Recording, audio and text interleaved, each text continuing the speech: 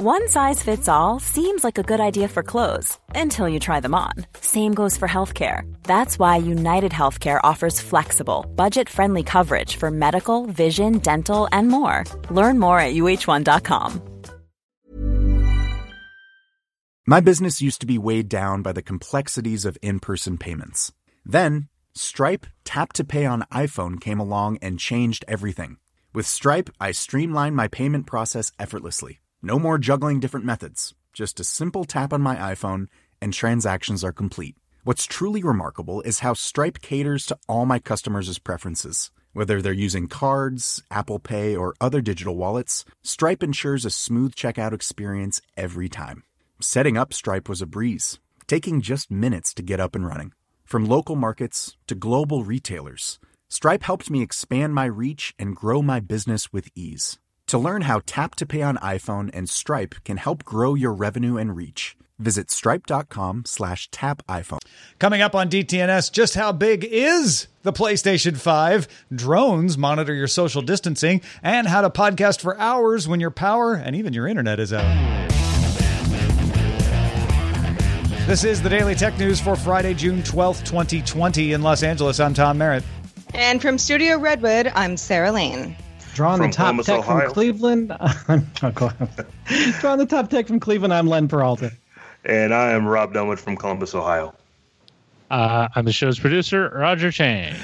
We were just talking a lot about Jerry Springer for some reason. A lot of Ohio celebrities were part of Good Day Internet's discussion today. If you want to get that wider conversation, become a member at patreon.com/DTNS. Let's start with a few tech things you should know.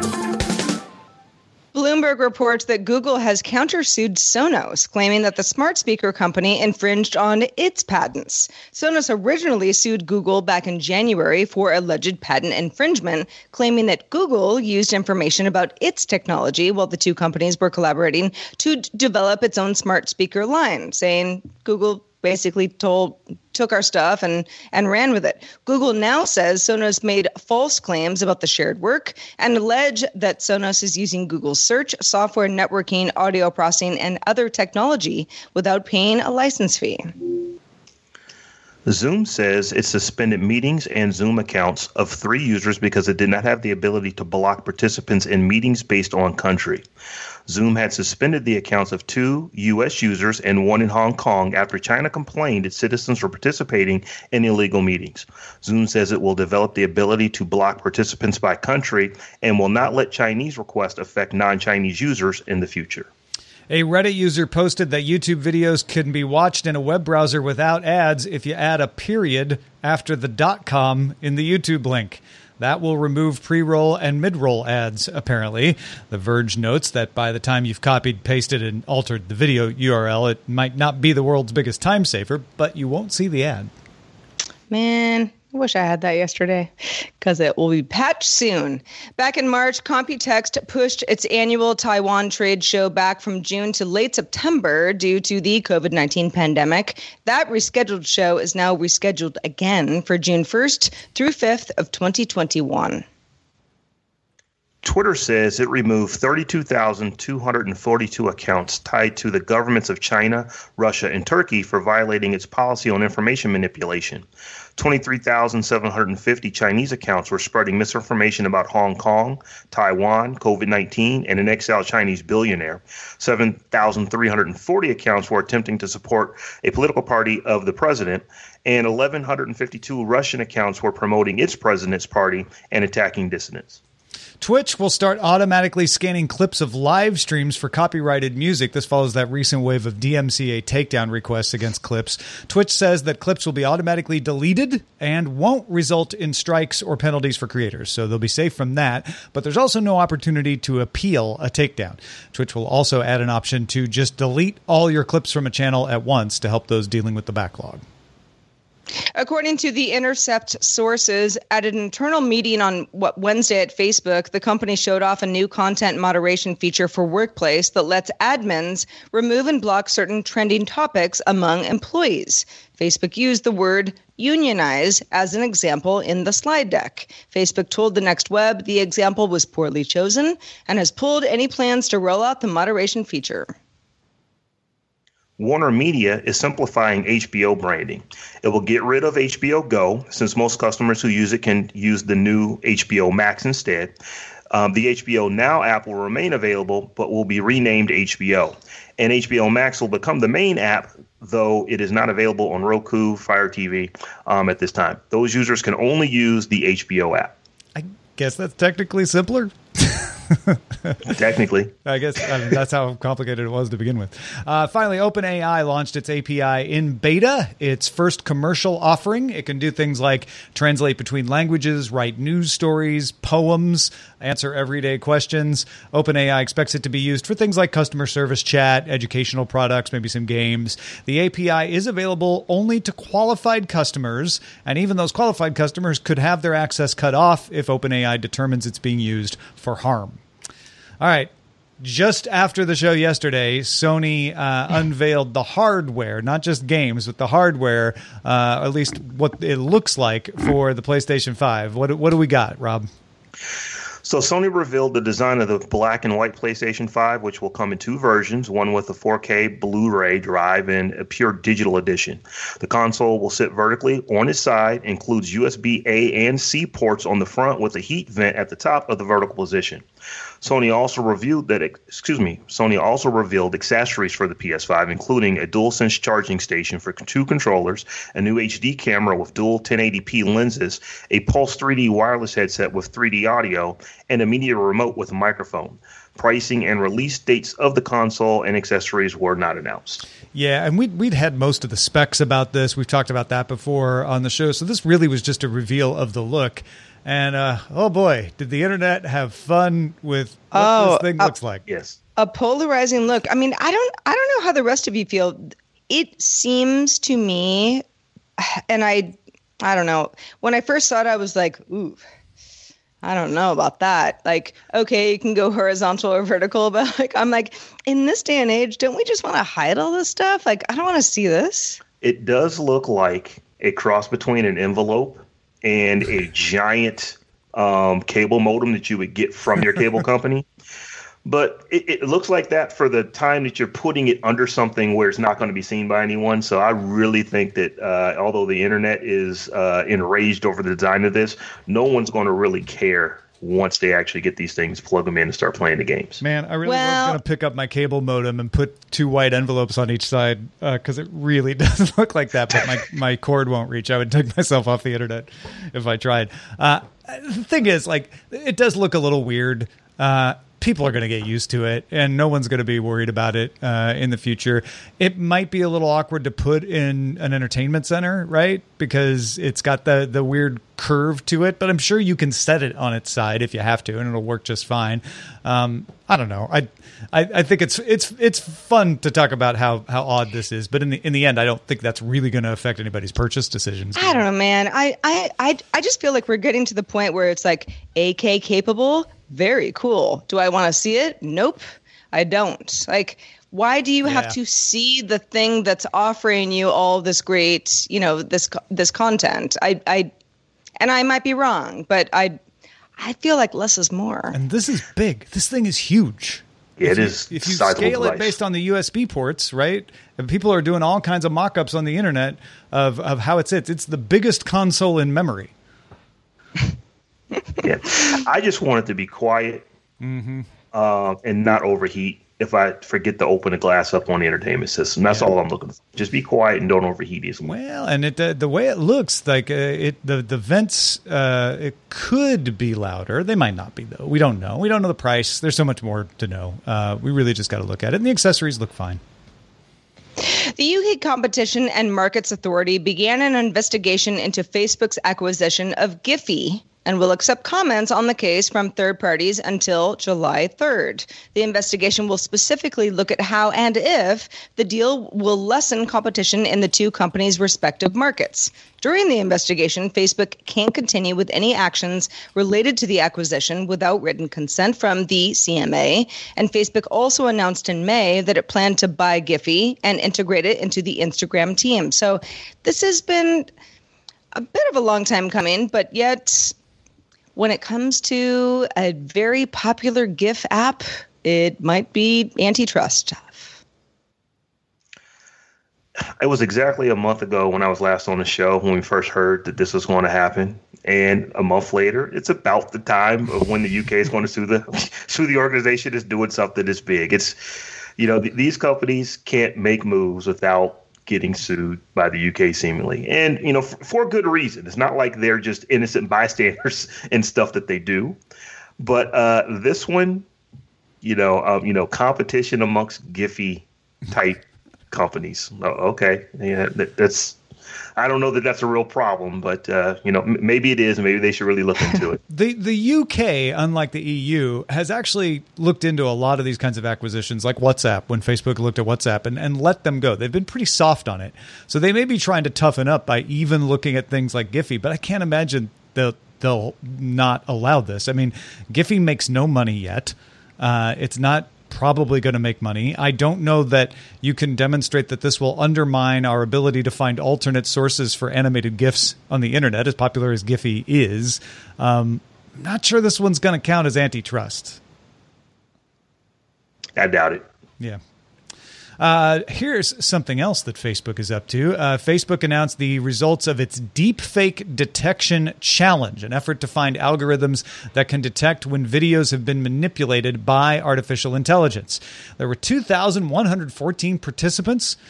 Together, they submitted around 25,000 algorithms and were trained on clips created by Facebook that some had been manipulated and some weren't. They gave the participants that data set to train.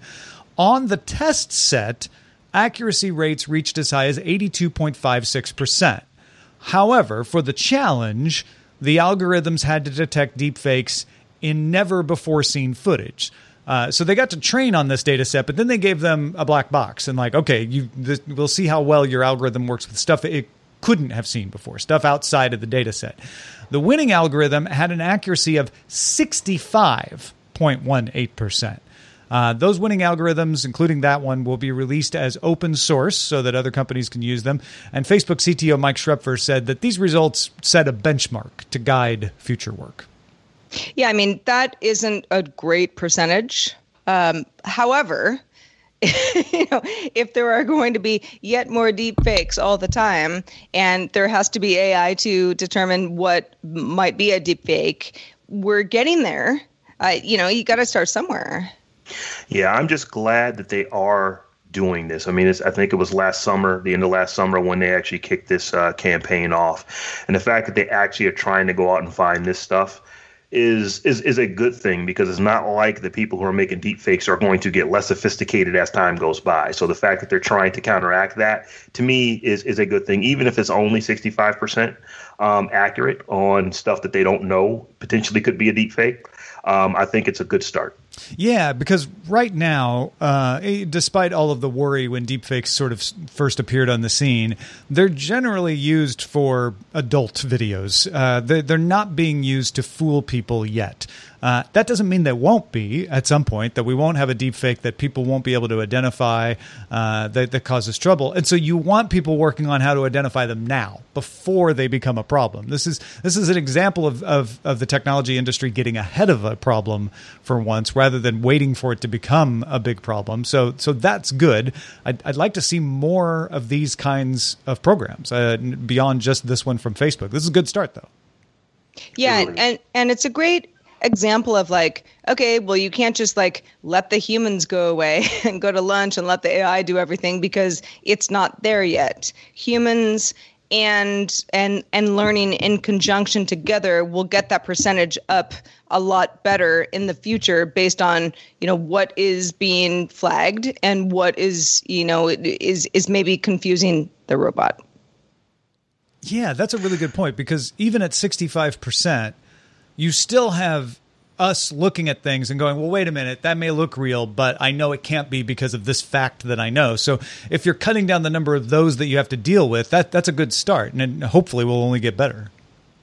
Yeah, like I said, I think it's, this is definitely a good start. It's only going to get better as deepfakes also get better. Yeah. And I'm just glad that they're going in this direction, because I can just imagine a time, we're not far from it, 3-4 years from now, you're going to be able to make a deepfake on your phone that you simply, unless you just know that the person that is in the video was sitting right next to you while the video was being made, you're not going to be able to tell. So I'm glad that they are working on this. Yeah, you're right. It's going to be an arms race. The U.S. National Science Foundation announced the security and privacy in the life cycle of Internet of Things of consumer environments, or SPLICE. That is a mouthful right there. So we're going to refer to this as SPLICE forevermore. SPLICE project led by Dartmouth University to increase IoT security. SPLICE will start with research into fields like privacy, interface design, mobile computing, embedded systems, wireless networks, and more. SPLICE wants to create a toolkit which understands how their smart devices work. It wants to encourage a privacy model that doesn't require a sophisticated user to figure out. SPLICE will develop a prototype of products and will create an advisory council to recommend best practices. SPLICE is scheduled to launch on October 1st.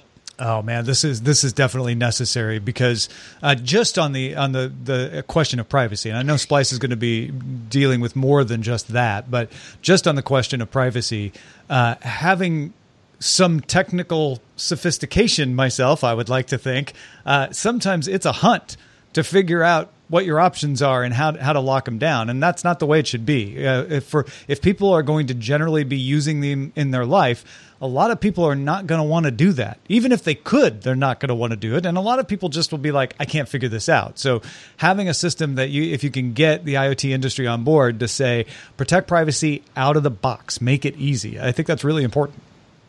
I know when I get that blender that somehow has internet connectivity on it, I'm not configuring it.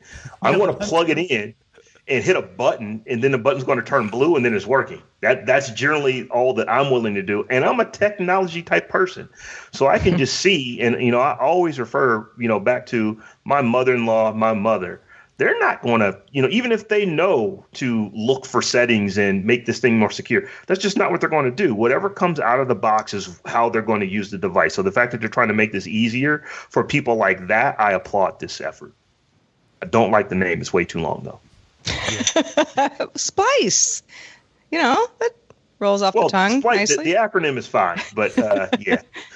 I'm not sure what splicing has to do with protecting my privacy and security, but I'm not going to question that too much. The other aspect of this beyond the privacy is the security. You may need to make that default easy too. I think that's an easier one to fix, which is like complex passwords, not simple passwords at all that are set by default. Making it easy to manage things. That's part of this. So there is a lot of work for this foundation to do, and I'm glad that it's created. We'll keep an eye on what comes out of it, of course, but it's a good effort or good intentions, I should say. Well, let's talk about drones, shall we? Airspace Systems, known as making unmanned aerial vehicles that can capture other unmanned aerial vehicles, said Thursday it announced that it had made software to monitor social distancing and face mask wearing from the air. You can see what you're doing from up here. The software can analyze video from the air or surface cameras to detect whether face masks are being worn or not, and how often people stand too close together. Doesn't use any kind of facial recognition, doesn't store images of people, but it does generate tables of data with percentages of compliance to mask wearing and social distancing, and can be used to generate alerts. Airspace intends to sell its software to cities and police. Lisa starts. Yeah, this is a story that's rife with potential for misunderstanding, and requires you to trust Airspace Systems and the entities that use the software a little bit too. But I do want to emphasize that they don't record any video. Obviously we need to audit this and make sure they're doing what they say. But if we take them at their word, they're not using facial recognition. They're not even storing video. They're creating a table. They're monitoring a live stream of video and saying, okay, we think 20% of this group was not wearing masks. And I think the idea, if I have it right, is that you could deploy this when there's a music festival going on or at a mall and send alerts to people in the area that says, hey, don't forget to wear your mask if it detects a threshold of people above a certain amount that aren't wearing them or not social distancing or whatever. Yeah, it's funny. There's I have a couple instances of sort of drone weirdness around where I live. The other day I was running my dog around. It was just me and my dog. There was no one else around that I knew of, but there was a drone flying overhead. And eventually a guy kind of like pulls up in a truck and was like, is that your drone? And I'm like, not my drone. I don't know whose drone that is. Goes, okay, well, it's flying over my mother's house. That's not cool. And I was like, I agree. It's not my drone. I mean, you can look in my trunk if you want, kind of thing. It was like, people get very weirded out about this stuff, especially when they don't understand why it's going on and for what reason. That was kind of a one-off. I also went to a restaurant yesterday. I met a friend. The restaurant is officially open as long as you sit outside, which we did. All of the tables were pretty far away from each other, although the place was pretty packed, but it felt safe.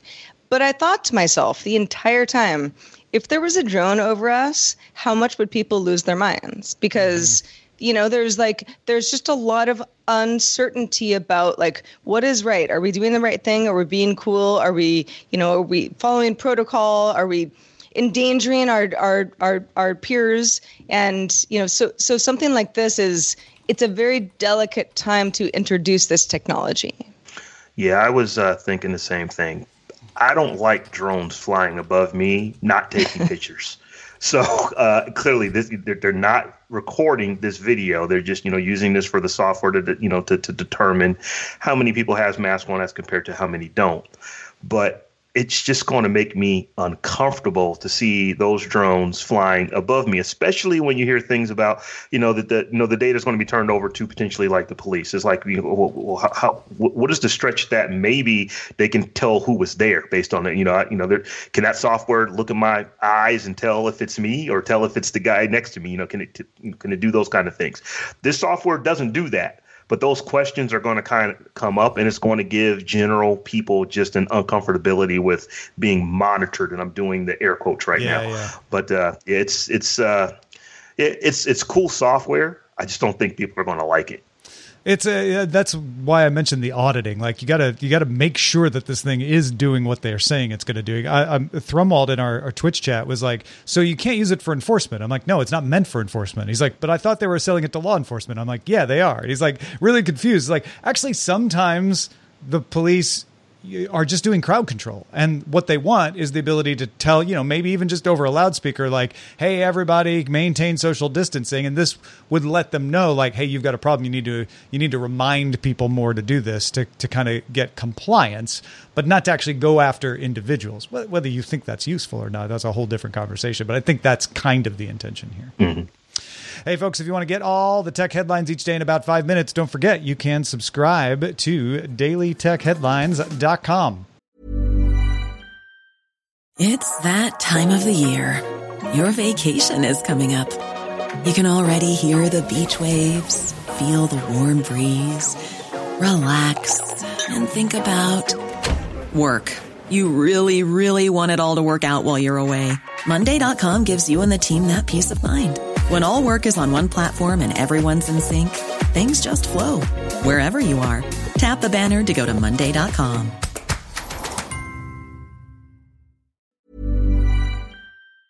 The Claude 3 model family from Anthropic is your one-stop shop for enterprise AI. With models at every point on the price-performance curve, you no longer have to make trade-offs between intelligence, speed, and cost. Claude 3 Opus sets new industry benchmarks for intelligence. Sonnet strikes the perfect balance between skills and speed, and Haiku is the fastest and lowest cost model in the market, perfectly designed for high-volume, high-speed use cases. Join the thousands of enterprises who trust Anthropic to keep them at the frontier. Visit anthropic.com/Claude today. My business used to be weighed down by the complexities of in-person payments. Then, Stripe Tap to Pay on iPhone came along and changed everything. With Stripe, I streamlined my payment process effortlessly. No more juggling different methods. Just a simple tap on my iPhone, and transactions are complete. What's truly remarkable is how Stripe caters to all my customers' preferences. Whether they're using cards, Apple Pay, or other digital wallets, Stripe ensures a smooth checkout experience every time. Setting up Stripe was a breeze, taking just minutes to get up and running. From local markets to global retailers, Stripe helped me expand my reach and grow my business with ease. To learn how Tap to Pay on iPhone and Stripe can help grow your revenue and reach, visit stripe.com/tapiphone. I was listening to the SMR podcast this week, Rob, and enjoying it as always. Until you, and then you made the magic reveal towards the end that you had been recording, and you guys record live, you stream live the entire show without power or internet. Now you obviously had internet somehow because you were able to stream. So let us know what happened and how you were able to pull off this magical feat. So living here in the Midwest, we get these ridiculous thunderstorms. And my power went out on Wednesday. It went out probably an hour before we record the show. So I'm like, how am I going to do the show? Are we going to have to cancel it, move it to another night, which is not a thing for us. We move the show around all the time to accommodate schedules. But I'm like, wait a minute, I got a lot of batteries in the house. Maybe we can figure something out. So normally I do the show. I've got a little, just a little all-in-one PC that I, only use for podcasting. So, that's not going to work because I don't have any power for that. So, fortunately, I had Skype installed on a laptop. So I said, okay, well, we've got Skype installed. And I hope that battery on that laptop is charged up because I don't just think, let me make sure that my, batteries in my laptop are charged up all the time. So I said, well, if the battery in the laptop is not going to get me through the entire show, I've got to have a backup. So I have got, just a plethora of these little Anker power cores. I've got an Anker Core Anker Power Core 5000. Each one of my daughters and my wife has one. I've got an Anker Core, 2, which is 20,000 milliamps. And I've actually got the Core 26,800 as well. So I said, I've got ample power as long as I can just find the devices that will accept it and charge up. So fortunately, my laptop had probably 65%, 70%, charge on it. I said, that's going to get me at least an hour. It's an older laptop, so that battery doesn't last very long. And if I need to, I can switch over to using one of my tablets or using my phone or something like that. So, and just testing this out, I only had about an hour. I was like, okay, wait a minute. What about my mic? How am I going to power that? Fortunately, I did have an older USB mic that I was able to use. So I didn't have to worry about trying to power a mixer and all this kind of stuff that I normally do. So I was able to use a USB mic, a various assortment of batteries to power my cell phone, which is what I use to get internet access. So I just use my cell phone as a hotspot, gave that, internet access to my laptop, which had about an hour of battery life on it. And then also my tablet, was charged off of the third power cord that I had in my assortment of batteries. And we were able to get through pretty much the entire show. And at the time when you found out that I actually did it, it was at the end when they said, "Oh, turn the camera on and let's see." And when I turned the camera on, all you saw were teeth and eyes because it was it's pretty dark. I mean, I do the show down in my basement and there was literally zero light down there. So I had like just a light off of my devices and a little flashlight. So I didn't have enough light to actually do the video. So I didn't throw video for most of the show, but everything else worked pretty flawlessly. And I was actually even able to switch from my laptop because my battery did go dead. Rod caught it. So he just started talking and waited until I connected back in. And I don't think that the audience actually noticed, but I did switch mid broadcast from a laptop to my tablet.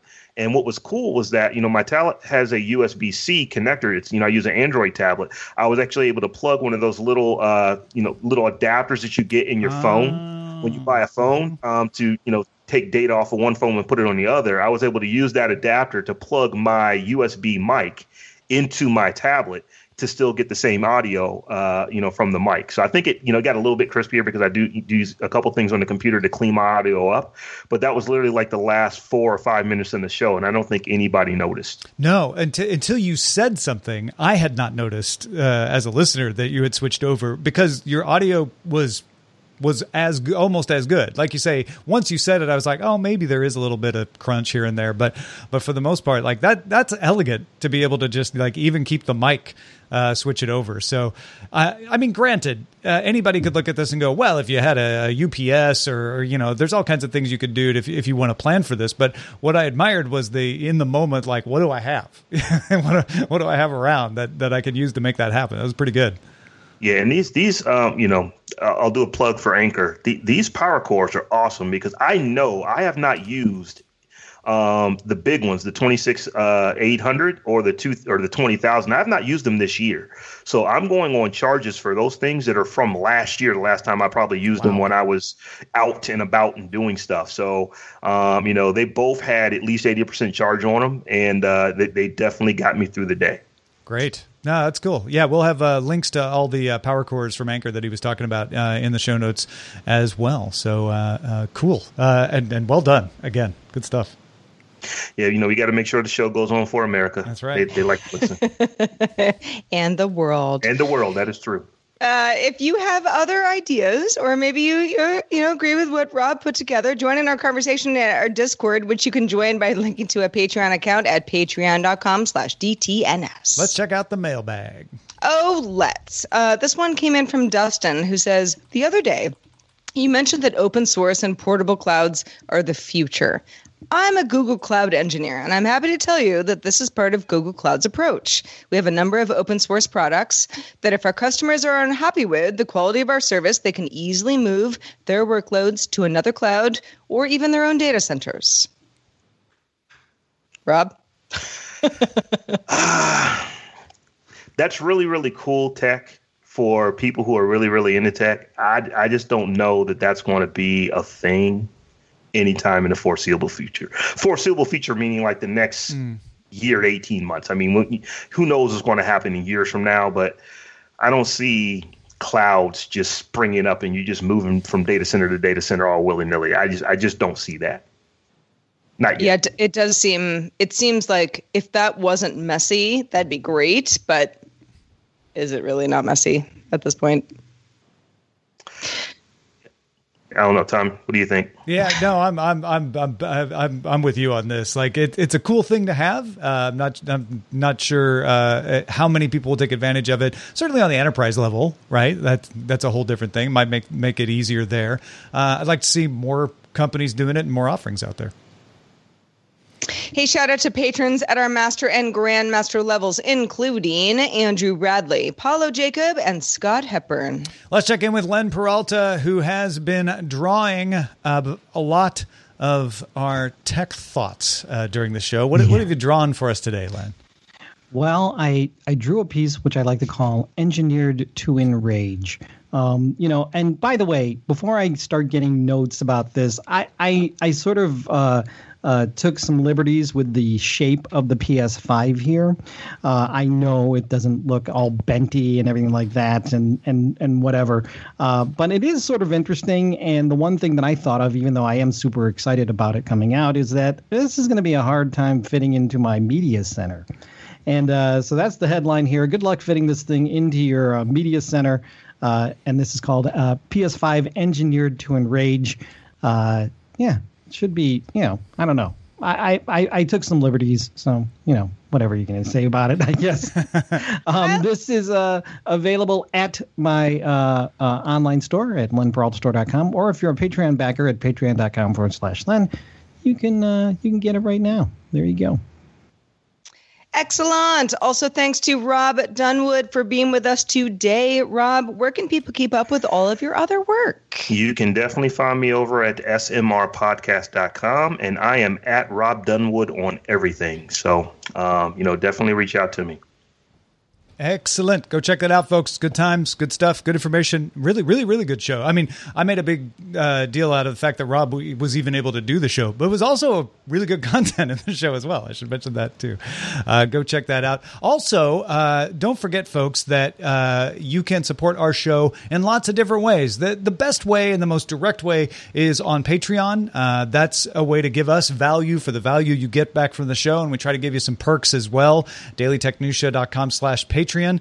And we have a store, and I know not all of you want masks, but if you do, we now have cloth masks in the DTNS store. Who wouldn't want to walk around with the DTNS logo on their face? Go check it out at dailytechnewsshow.com/store.